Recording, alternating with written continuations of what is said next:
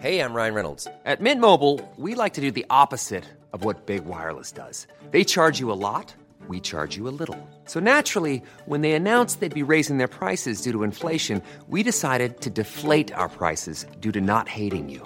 That's right. We're cutting the price of Mint Unlimited from $30 a month to just $15 a month. Give it a try at mintmobile.com/switch. $45 up front for 3 months plus taxes and fees. Promo rate for new customers for limited time. Unlimited more than 40 gigabytes per month. Slows full terms at mintmobile.com.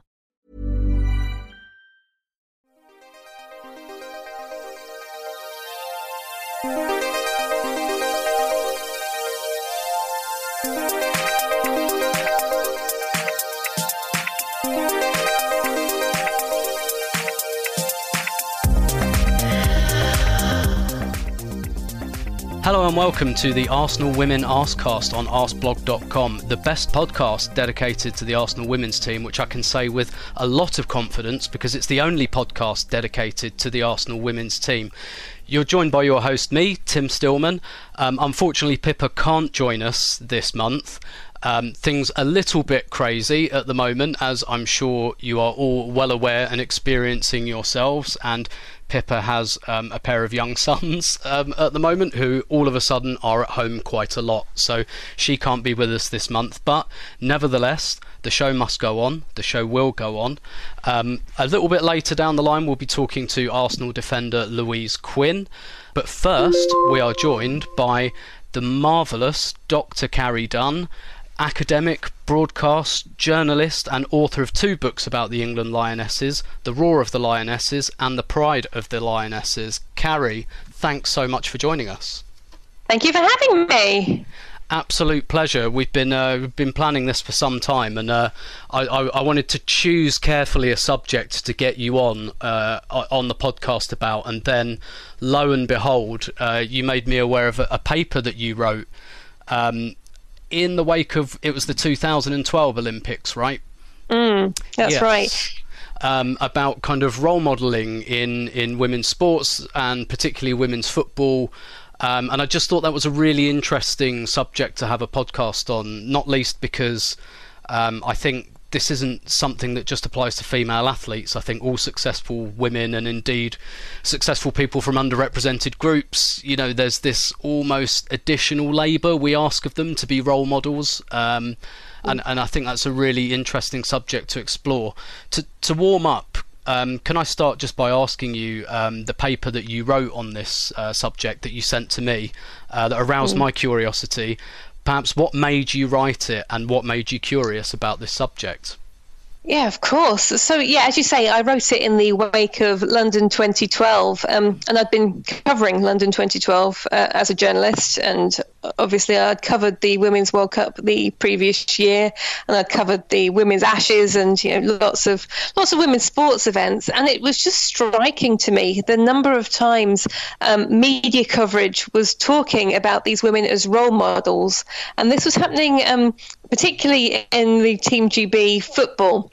And it was kind of the first time the women were really being on the front pages. I remember a picture of Steph Houghton being on the front page of the tabloids.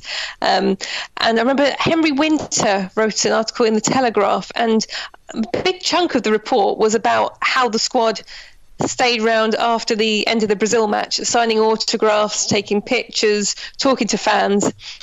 And that's how he kind of summed up the day. It wasn't about the football. It was about the fact that these women were so accessible. And, of course, it came the year after the launch of the WSL, and there was a big emphasis then on the accessibility of the players. You probably remember, if you cast your mind back 10 years, this idea of digital ambassadors in each squad. Yes. There was one player who was kind of in charge of all the social media, and she was the one who was kind of the link person. And it was just... This, as you say, it's expected of women athletes and women in a lot of industries that they kind of represent all women, and it's this kind of idea that they should be accessible and kind of nice to children and kind of really approachable. And it's almost the idea that these top athletes aren't really top athletes. They're just the girls next door. They're like any of us. And I think that is kind of really, really apparent in some of the London 2012 coverage. If you remember the way that Jess Ennis was covered, she was always kind of put across as the girl next door. A lot of her advertising now is still that kind of girl next door kind of thing. You're like, she's an absolute freak. She's one of the best athletes there's ever been. She's really good at all these different disciplines. She's not the girl next door. She's absolute sporting genius.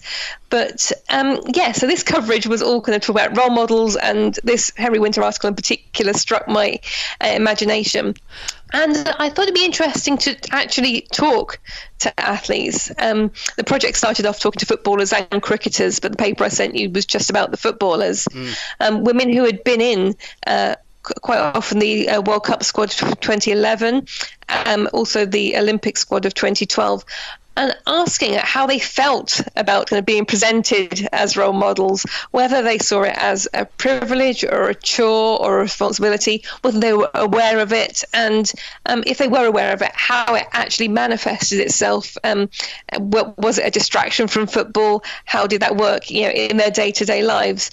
And to talk to players about this was absolutely fascinating. They were so often the footballers of the time. So I know I'm saying of the time like it's like a million years ago. It's 8 years ago, but a week feels like a million years ago. At the moment. Goodness, doesn't it just? But they were kind of talking about it as if it was a huge privilege, that they loved it, they relished it. They, just being invited into schools to present trophies, being visible to small children, the fact that they're professional footballers and they're women, and you can meet them and talk to them. They thought that was really important because that was something that they hadn't had themselves as young children. And this kind of came up again and again, and to talk to these footballers about it was just, it was absolutely intriguing for me. And just going slightly off beam, really brought memories flooding back there with the digital ambassadors thing. And they used to the digital ambassador used to have, I think, the Twitter logo on their arm initially. That's right. Which I'm told they had to swiftly remove for copyright reasons, which is part of the reason they did away with the digital ambassadors. So there's some kind of very, very old inside info. I guess like this, the idea that women's footballers and women's athletes are role models, kind of the real root of it is because male footballers are asked to be role models, but in a different way, I think, because it's kind of assumed that young boys will take up sport. Like, nobody's asking Lionel Messi to inspire the next generation of male footballers because that's kind of assured. Whereas with kind of young girls, there tends to be a bit of a gap. Lots of young girls drop out of sport at a young age. Can you perhaps outline some of the main factors that govern the difficulties around kind of getting young women into sport? And don't be afraid to be too obvious here as well. Yeah, a lot of the research that's been done in kind of recent years has focused on kind of practical barriers. So, things like kind of, schools not offering the sports that girls want to do, or even kind of less kind of tangible things like, the changing rooms not being particularly nice, or kind of a school PE kit or something not being great, or, being kind of a longer walk for a girl to get to an after-school club or something like that. But I think the intangibles are kind of quite often more of a barrier, kind of the ideas that this sport isn't appropriate for girls to do, for women to do. You'll have seen the This Girl Can advertising campaigns over kind of recent years. So kind of when they first started, this idea that if you're sweaty, that's not feminine, that kind of thing. And I think these are still quite strong social stereotypes around women in sport. There's obviously also the stereotype that, a woman who is good at sport, she's a lesbian. And I can see that putting off a lot of teenage girls when kind of one of the big things they want to do is get a boyfriend as well. So there's lots of crazy social stereotypes that stick around and that do put girls and young women and older women off being involved in sport. Obviously older women who might not have had the chance to, let's say, play football at school or play any team sport at school. It's difficult to then go back and take it up it's more difficult for women in a way that isn't as difficult for men. There's this kind of expectation that men are always entitled to play whatever sport they want because it's this kind of masculine male domain. It's more difficult for a woman to just suddenly make that decision and start doing a particular kind of sport. Yeah, maybe a step aerobic class, maybe go to Zumba, maybe go to the gym if it's a kind of not a weightlifting gym, but doing sport, doing something that makes you sweaty, that gives you muscles, that's going to invoke some of these social stereotypes, that might be something that puts women off. And that's kind of an area I wanted to ask you about as well. I was struck by a piece that Sophie Lawson wrote last year, and Sophie's been on this podcast a couple of months ago, and she wrote about the kind of the presentation of women footballers, and she spoke about the kind of the Disney princesses in boots. Thing that you get quite a lot, and her plea was for more imagery of women's footballers with bloody noses and muddy shorts and knee bandaging, and we had that clip a month or so ago that went. Don't talk about the kneecap. Don't talk about the kneecap. Yes, of Please Jane don't. O'Toole and her kneecap, and I will trust that people know enough from that. I guess. Do you think, in terms of the actual media representation of women footballers, are we doing enough to move away from that Disneyfication and into that, yes, this is sport, it's hard, they get injured, sometimes they dislocate their kneecaps and smack them back in, are we doing enough to present them as elite athletes and not just lovely dainty Disney princesses who happen to be good at football? It's interesting, isn't it? Because Sophie's absolutely right, and obviously they had that big link up with Disney for a little while. This idea that you can chase your dreams with be a footballing princess, and that's fine if that's what you want to do. I think the important thing, actually, rather than moving away from that, is having a range of different identities. It's not just one kind of woman that plays football. It's all kinds of women, and you can change how you look, you change how you behave. You're a different person throughout your life. Things change in your life. You can look however you want and still play football. I think that's really important to emphasise, that football is for everyone. And the FA have done their big advertising campaign about football being for all. But I do think that there has been, let's say, an effort in the media in recent years to present female footballers in a particularly feminine kind of way, and this kind of shift towards saying, oh, look, they're just like normal people. They're not kind of big, tough, butch girls. They're not scary. They're not terrifying.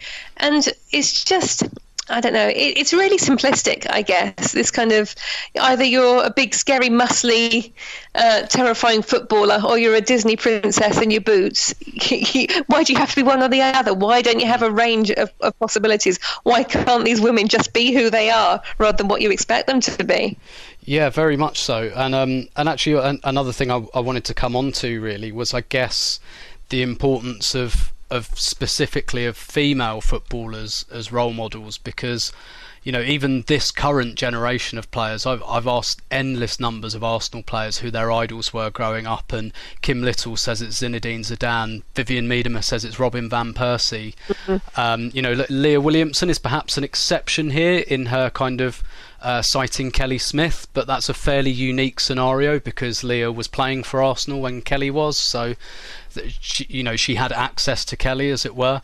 And I guess, is there additional pressure on modern female players due to a lack of kind of archiving and documenting of the history of women's football? I think that's a really interesting point. I think you're absolutely right that the archiving and documenting of women's football has been so lax. And yes, the women I spoke to during this project, they invariably named male players as their own role models and talked about never having seen women's football on the television as children. And that took me by surprise, actually, when I was first doing these interviews, because I remember watching women's football on the television when I was a kid on Channel 4. But it was only kind of like once every year, I guess. It was just kind of like the FA Cup final. I remember watching Donny Bells. I remember watching Kaz Walker. And I guess that kind of stuck in my mind. I think maybe I made it bigger than it was because it was the first time that I'd seen it. But these women who are maybe 5-10 years younger than me when I'm interviewing them, they wouldn't have had this. They're kind of in this kind of big lull, this lack of media coverage of women's football. And I'm absolutely not surprised that they pick out male footballers as role models. And they do talk about the fact they want to be the female role models for little girls that they never had themselves. And it's not that I think that little girls necessarily have to pick out female players as role models, but having that choice, again, to be able to watch women play football and think, yeah, I can do that, I can be like her, even if you also want to have inspiration from a male player, I think that's really key.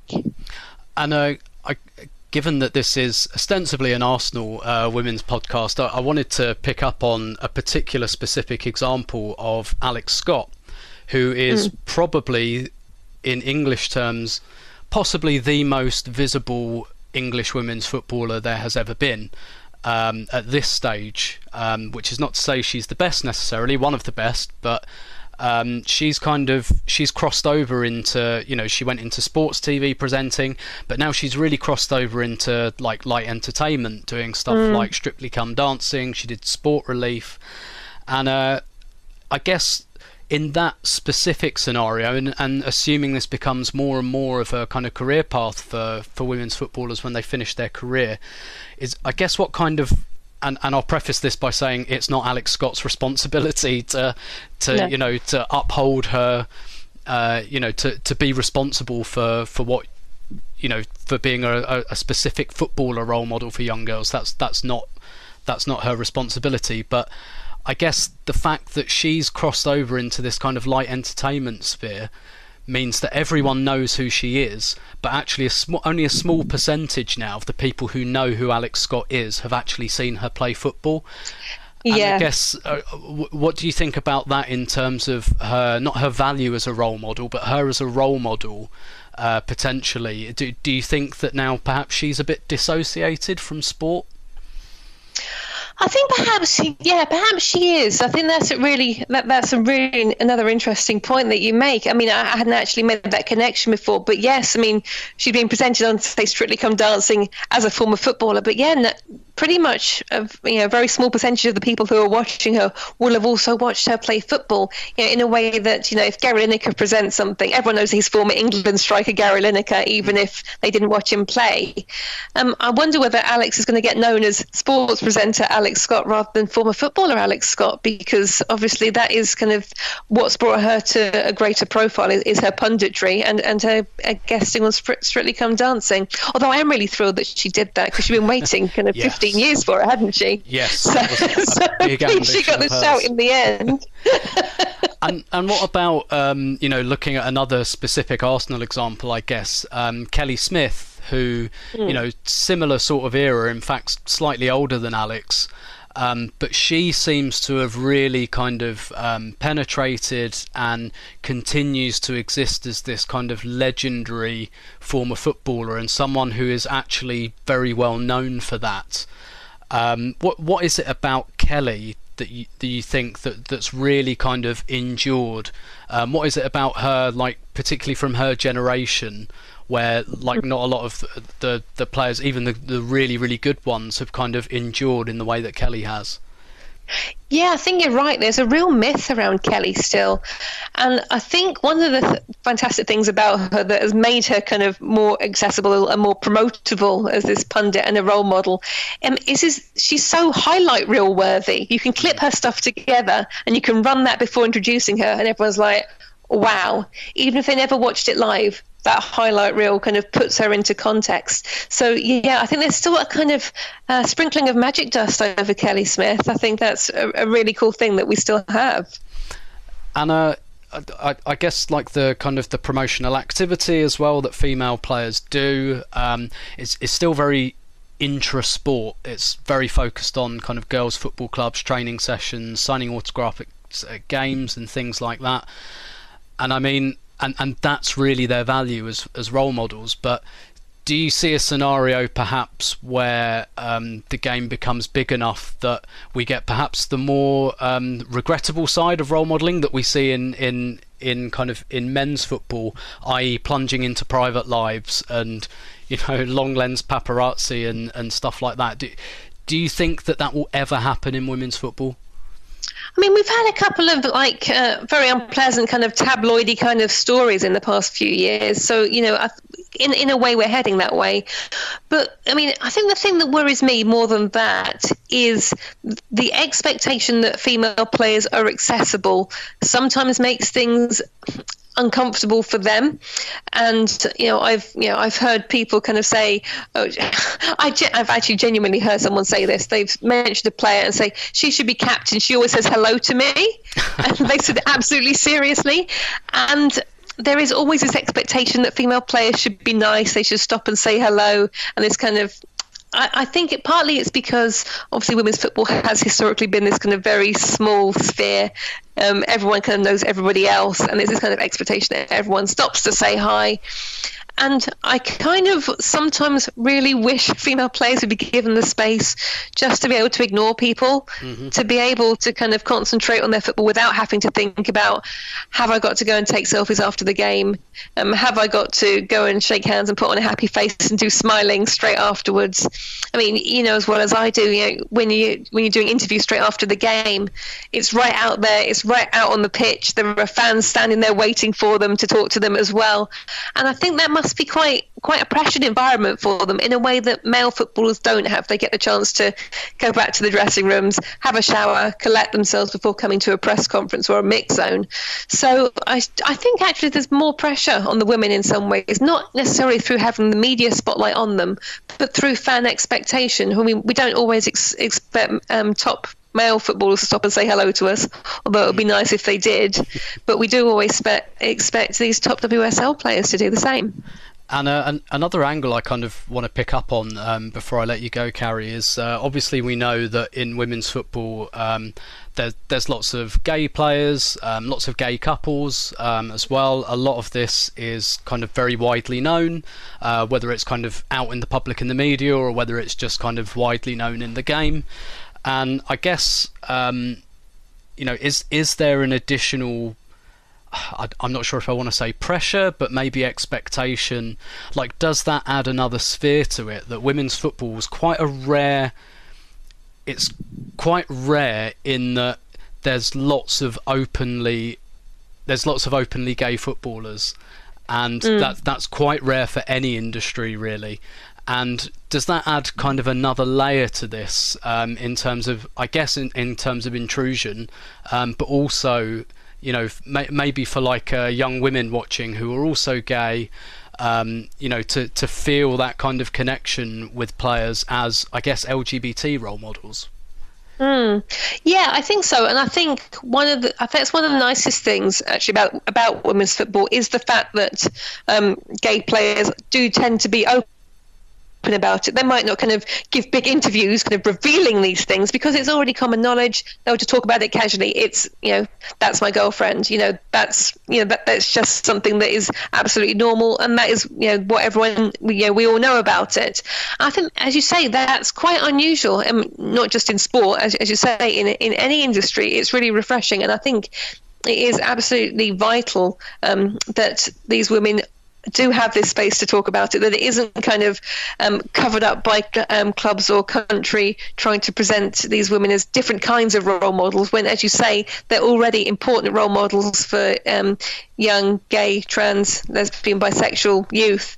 And I think, yes, that is another really important aspect of them being role models. I guess as a kind of final question in closing, I'd ask, it's maybe a bit of a difficult question, but whether role modelling in women's football as we find it now is something that we should aspire to keep in the game, because really what we're talking about here is the need for it, or the desire for it, kind of rises from inequality, really. And do you think that as we move towards this utopia that will probably never happen in your lifetime or mine, where there's complete gender equality and therefore there is no need for women's footballers to be role models anymore, but even if we do move closer to that utopia, do you think that this is something that makes women's football unique enough that we should keep? Or is it, I guess what I'm asking is it fair, and is it something that actually arises out of a negative that we should look to move past? Or is it something that, even if that negative no longer existed, that we should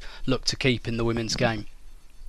Yeah, as you say, difficult question to answer. I mean, no, it's probably not fair per se, but as I think I began by saying, it's something, this mantle of being a role model, whether it is to LGBT youth, whether it is to young female footballers, whether it's to someone overcoming their own challenges, whatever they may be, the opportunity to be a role model to women's footballers of this generation seems to be a huge honour and a privilege, and something that they welcome, the fact that they can make a difference in people's lives.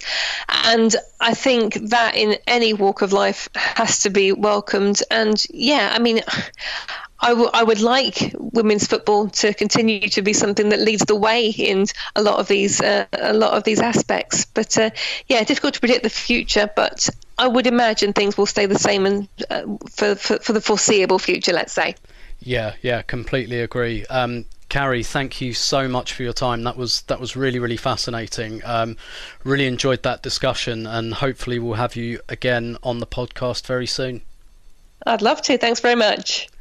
Okay, that was Carrie Dunn, and after the break we will be hearing from Arsenal women's centre-half Louise Quinn, and we'll talk to Louise a little bit about role modelling as a women's footballer as well. Louise is someone who's very, very active in this space, but as much as I don't like to date these episodes, we are living in very strange times, so I also had a bit of a chat with Louise about what on earth Arsenal players are doing at the moment since they're all housebound, and what it's like to be a work-from-home footballer. So stay tuned for that after the break. There's never been a faster or easier way to start your weight loss journey than with PlushCare. PlushCare accepts most insurance plans and gives you online access to board-certified physicians who can prescribe FDA-approved weight loss medications like Wegovy and Zepbound for those who qualify.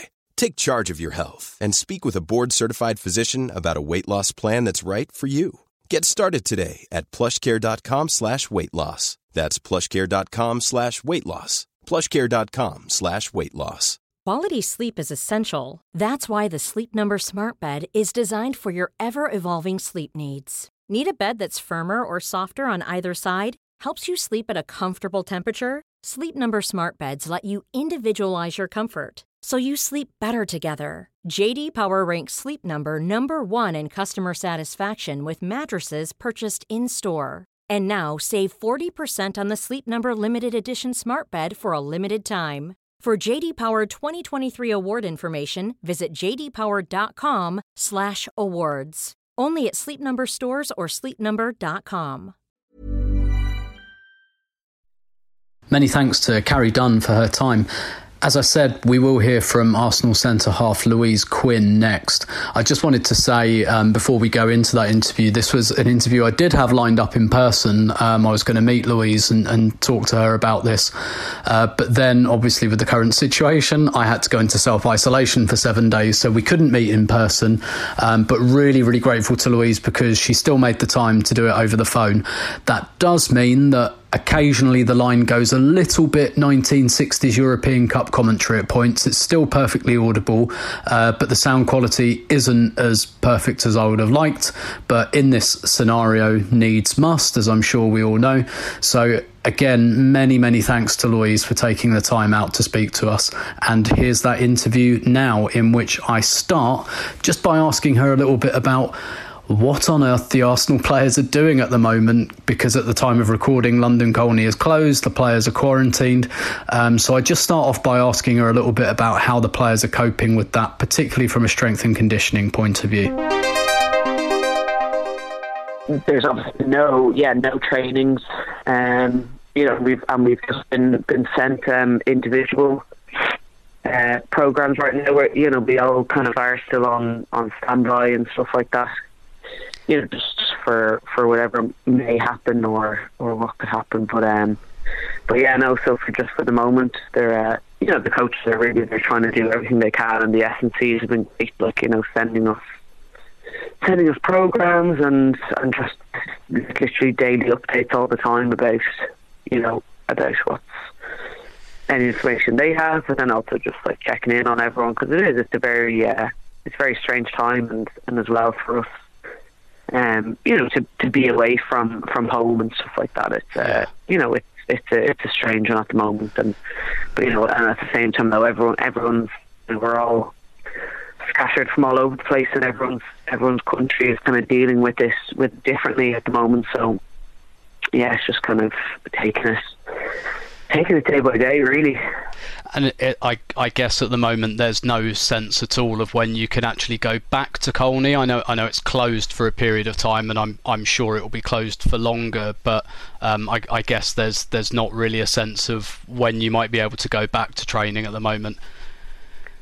No, yeah, exactly. Yeah. It is really day by day, and and even at that, even kind of when they don't have much information, the club are still sending emails. Just to kind of update people on, and their emails that are going to everyone. So obviously the people that are working there, and and so we're all getting kind of updates on each other at the moment, which is, it's just nice to hear that people are just checking in, and that things are, that they're just doing their best in this crazy situation. Yeah, because like from a fitness and conditioning point, I mean it must be close to impossible at the moment, because you don't know when you're going to play a game again, and also, like, I understand, for example, that actually being too fit sometimes can affect your immune system, which is obviously not ideal at the moment.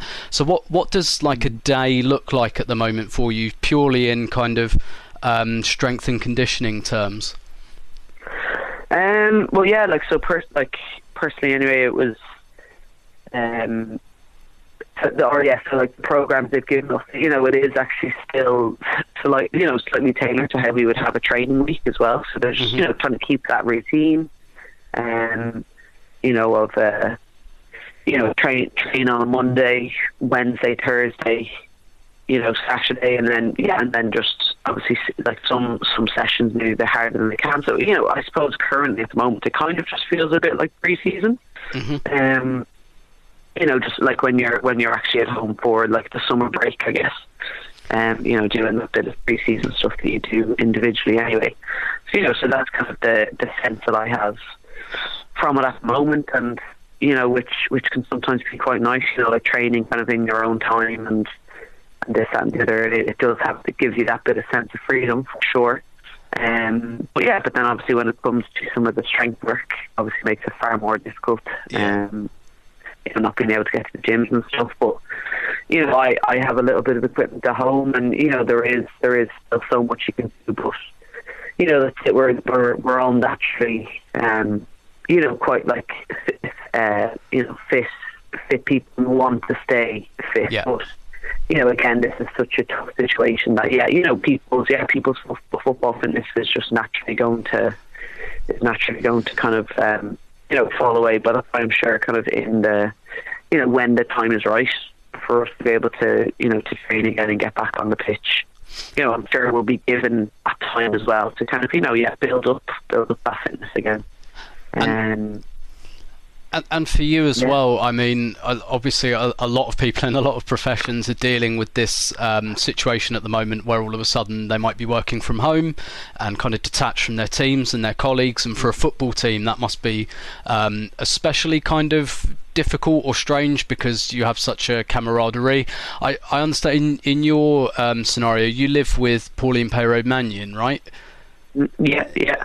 And so I guess that kind of that social distancing, the phrase at the moment, is that difficult for you as well? And how I guess are you and Pauline helping each other through this, both socially and in terms of the kind of fitness side of it? So we we're just trying to be obviously just like really kind of open and honest. We have a really, I've always really liked our kind of living situation. We have a great relationship, and also we then have to see each other 24/7, so we know when to give that bit of space as well. Obviously, this is I probably don't know how many times I'm going to say it. This is a bit mad, but yeah, you know, we're just helping each other out and chatting to each other, and then obviously it's hard not to chat about the situation, but then we then have had some weird conversations that make no sense, but then that's also perfect just to try to switch off. And you know, it was Pauline's birthday yesterday, so obviously that was a tough one, but we just, you know, we stayed in, we you know, and just kind of like, yeah, celebrate together, and movies and TV programs, and yeah, you know, and getting a bit of food and stuff like that. So it's been yeah, and it's just going to kind of, yeah, you know, keep going. I'm sure we're going to get creative. I feel like we're going to start you know, ordering a bit more kind of gym equipment stuff. One of the main ones being, I think, boxing gloves and pads, so that'll be interesting. We're just gonna get creative, and you know, we've just got to, you know, this thing, you know, me and her, we've got to get each other through it, you know, because we're going to go through it together regardless. So, you know, we've just got to yeah, just be really honest with each other, and just kind of and get through it, and then hope that we can, you know, yeah, get back on the pitch. Obviously, just like literally, you know, waiting for that text each morning just to be like, oh, training ground could open or something, or you just don't know. But obviously, you know, how things are going, it seems it might get like a bit worse before it gets better. But yeah, you know, as long as we can, there's still that chance for us to get out in a bit of fresh air. I think that's kind of what's going to be so important. We're used to doing it every day, getting out in the fresh air, exercise and training. So, you know, that's going to be something for us. But yeah, there's no better one to be stuck in self-isolation. Yeah. True. You know, I usually don't like to date these episodes too much, but as you say, this is such a mad situation. I couldn't not ask you about that stuff. But to kind of move the conversation on and back into the kind of the theme of the podcast, really, which is role modelling with women footballers. And I've spoken with you about this before, and it's something that you obviously take very, very seriously. And just as a kind of first question, you know, you're involved with a lot of initiatives kind of aimed at increasing female, like particularly young female participation in women's sport. Can you just talk maybe a little bit, first of all, about the Can't See, Can't Be campaign, which you're very involved in, and the Girls Kicks programme, which you launched a couple of weeks ago? Yeah, so for the 20 by 20 initiative, you know, yeah, and the main hashtag kind of being Can't See, Can't Be.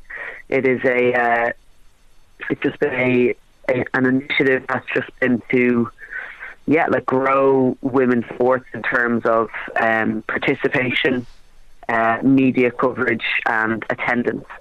And you know, that's participation across the board. It could be obviously coaches, referees, volunteers, and you know, and that's men and women too. You know, if they can somehow get involved in women's sports, you know, that's you know, that's what we want. And obviously, then it's 20 by 20. So that coming this year, I'm sure there'll be a lot more figures that will come out. They want to increase by 20%. Yeah, and so it's just been incredible, and something that I've been so proud of. Obviously, there's so many things I've had the privilege of doing on the pitch, and you know, playing with the national team and playing on the you know, with Arsenal, and you know, but this is something that I'm incredibly proud of, that I can, you know, try really affect off the pitch, and hopefully try influence, you know, people, girls, boys, men, women, to, you know, to go and just get involved in women's sports more, and you can just see it. It's a constant. It's every day you're seeing, you know, it's really great across the social media channels, you know, where people are really just taking it seriously and loving what it's doing, and it's giving people something to work and aim towards. And you know, I'm not sure if there's any person in Ireland that hasn't heard of this 20 by 20 you know, initiative. And you know, going back to perhaps when you were playing when you were younger, you know, did you have any kind of female footballers as role models, or female athletes as role models when you were growing up? Or I've spoken to a lot of players in the team about this. I know I've asked Kim about this, and she said Zidane was her idol growing up. And a lot of the players kind of refer to men's footballers because those were the only real role models they had. Was that similar for you, or did you manage to find female athlete role models when you were growing up? It was definitely. I would say that there were by far more male footballers that I knew more about, and that I followed, and that I absolutely loved watching, and beating them up. So Michael Owen being one of the main ones, absolutely just was a bit obsessed with him, and I just loved him as a player, and but then I was very lucky in Ireland that my mum loves to watch sport, and a lot of them, she loves track and field and athletics. So Sonia O'Sullivan,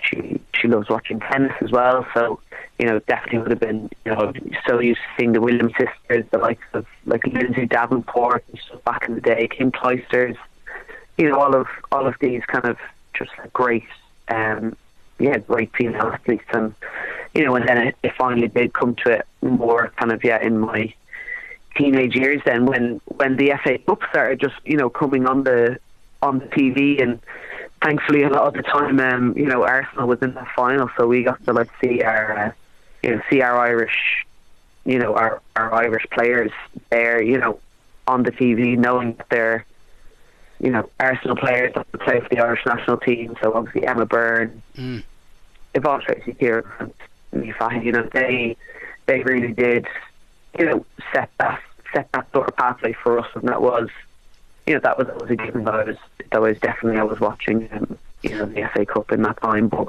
I needed more, and I probably and I wanted more probably when I was younger. But at the same time, as long as there's kind of someone there, but so be it male or female, just role models are incredibly important. But now it's coming to a stage now where the amount of female athletes and what they do in their day-to-day life and what they do in the sport life, they are incredible and inspiring. And we I think as these athletes have a duty to want to to be those role models and show that anything is possible, and that you can just get out there and do it. And I just think it's really positive that that there are more of those females being given that limelight to be able to show and see what they're really made of. Yeah, and that kind of really neatly brings me on and partially answers actually my next question. Is that something that strikes me about you, Louise, is that you're still very keen to shine a light on female athletes from across sports, on your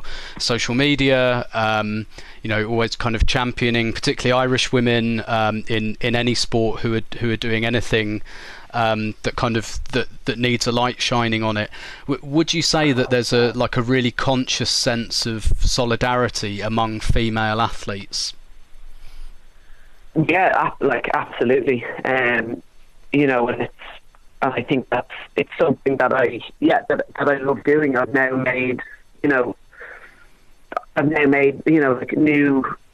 mates for all of this, maybe sometimes just through social media, but then there's some of them then that I would then maybe meet at an event or at something, and we're just it's instantly just like we know each other, and that we that we just both understand kind of what's the hard work that that female athletes have to go through. Not in terms we all train hard, we work just as hard as men athletes, but we've got to work that extra bit hard to try people to watch us play our sport more, and to take it more seriously, to get that interest there. So then there's investment in it and sponsorships, and just to create the best pathway that we can for ourselves, but then for obviously who's to come after us. So it's just something I just love keeping up to date now with all the sports, and I have a genuine interest in in so much more now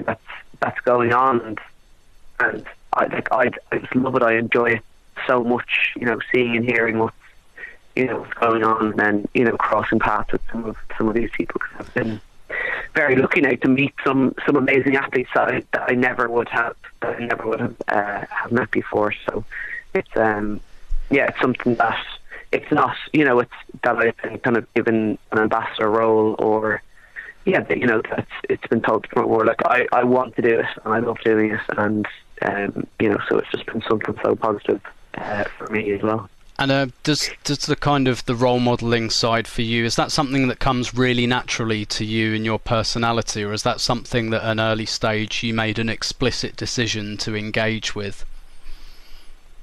I'm not sure. I think it was probably a bit of both. Maybe a few years ago, I think when I had my time in Sweden, there was definitely a massive.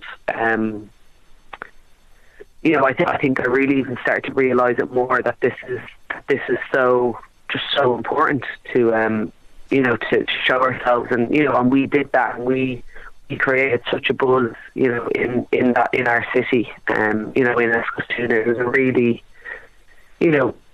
a relatively a small city, and everything. There wasn't at the time, not many supporters were coming to the game, and this, that, and the other, and by the end of it, we had 6,000 coming to the game, and we were so well known in the community, and that was because we did represent ourselves, so well, and made the city very proud, and and played some great football as well. So it was everything was all in turn. So I think that definitely kind of brightened up for me, and then also with the national team, we're really trying to qualify finally for our first our first tournament, and and we fought for ourselves 3 years ago now as well, and so you want to keep that going. That can't stop. That wasn't just we'll do a little kind of protest and see how it goes. No, we've got to continue it. We've got to prove our point that if this team gets invested in, and if people get invested in this, we can get places, and it's really starting to show now. So, it comes from other people's support and all that stuff, but it's also it's all personal as well, and you can see it that the girls, that where there's an opportunity to be that role model, or to hang around after games and get a picture or an autograph, we're more than happy to do it. Yeah, and I guess, like, as a kind of final question, what I'm kind of curious about myself as someone, I guess, who can't relate because I've got privilege written through me like a stick of rock, is the kind of the extent to which like this is, because I know like some players will consider this a privilege, because effectively, right, it's extra work that we're asking of female footballers, because nobody asks male footballers, yes, they're asked to be role models, but nobody asks them to kind of inspire the next generation, because it's like it's a given that young boys will play sport and continue to play sport in a way that perhaps it isn't for young girls, and effectively it's almost like an invisible labour that we're asking of female athletes. And I'm sure there are some you strike me as someone who really, really takes to it, and I'm sure there are some who kind of don't, and just who probably even privately think, do you know what, I'd really like to go training, go home, play the game, go home and just live my life normally without this kind of additional this additional kind of, I guess, burden of being a role model. But and speaking as someone from your perspective who regards this as, I guess, a bit of maybe a privilege, maybe something that they really like about being a female athlete, what are your kind of thoughts on that, based on your experiences with other teammates? To what extent is this a bit of invisible labour, but to what extent is it a bit of a privilege as well as a female footballer, if that makes sense? Well, yeah, I think I have been, I suppose, lucky enough. From my point of view, I'm very lucky from both teammates. With Arsenal and the Irish team, I think it's, everyone is willing to give their time when they can. Obviously, some days it just, after certain games, you never know. Someone may have had a bad game or isn't feeling great, and sometimes maybe just need to go straight into the dressing room. But that's, but this is where again it's a team sport. So we're all going to, we have to carry this load together. And as you say, it's, and it is something, I think for us, it is a bit of extra hard work, and we know that we maybe think we shouldn't have to do it because the men have to, but this is the time that we are at the moment in our careers, and this is, we are doing this to then make it easier and better for young girls that are going to come through now. And sometimes it is, maybe sometimes people that, I would then obviously be quite, social media active about these things, but that would, I would never expect all my teammates to kind of do that either. And, they do a lot of their role modelling on the pitch, and that's it. And that's just how you represent yourself then as a person and the player on the pitch. That can do it just as well. There's, it comes and goes. You can even see, obviously, you're referring to it, like maybe between Messi and Ronaldo. Messi, he's hardly ever in the headlines or doesn't do too many interviews or this, that, and the other. And then Ronaldo does a few more, those sort of things. But they are both incredible role models in their own way, and so a lot of the stuff is that we want it to be actually what just happens on the pitch as well as anything. So to me, there's across the board, I'm very lucky to have a lot of teammates that are so willing to get involved as well. I do ask a lot of my Irish teammates as well about the 2020 campaign, and just they can help along with things, and they're always willing and to do that. So it's all it's all in turn. We all we all work hard. We want the best for our sport and where it can go and what it can do. And I'd say it has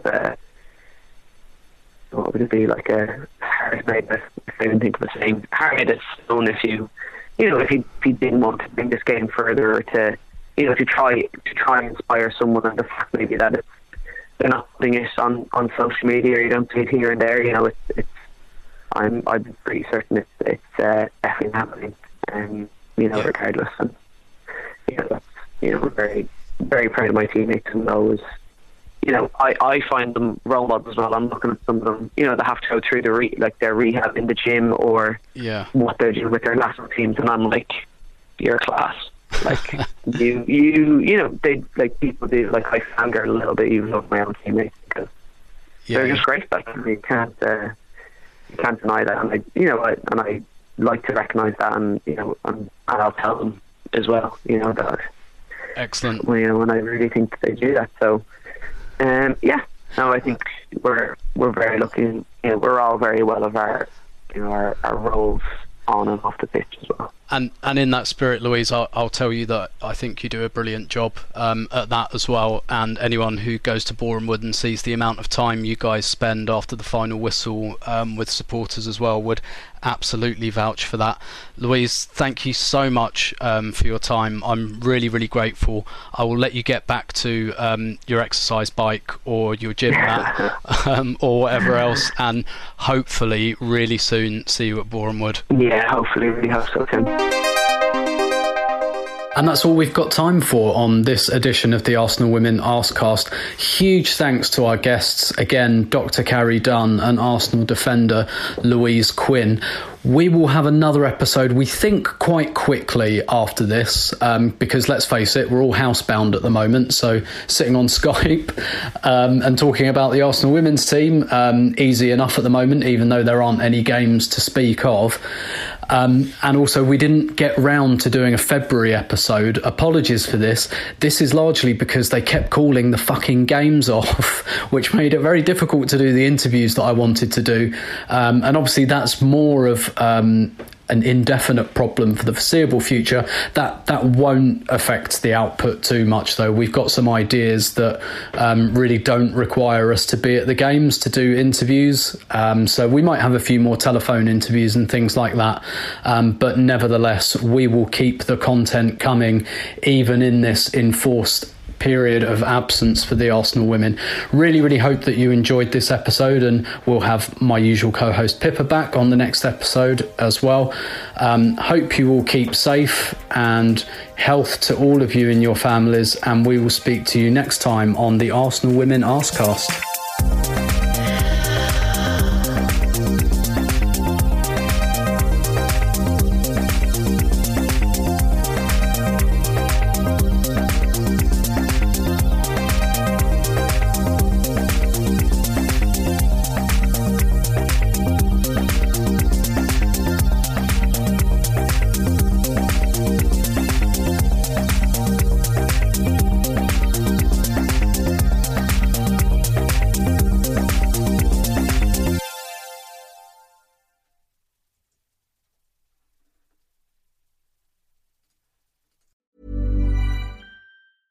Want flexibility? Take yoga. Want flexibility with your health insurance? Check out United Healthcare Insurance Plans. Underwritten by Golden Rule Insurance Company, they offer flexible, budget-friendly medical, dental, and vision coverage that may be right for you. More at UH1.com.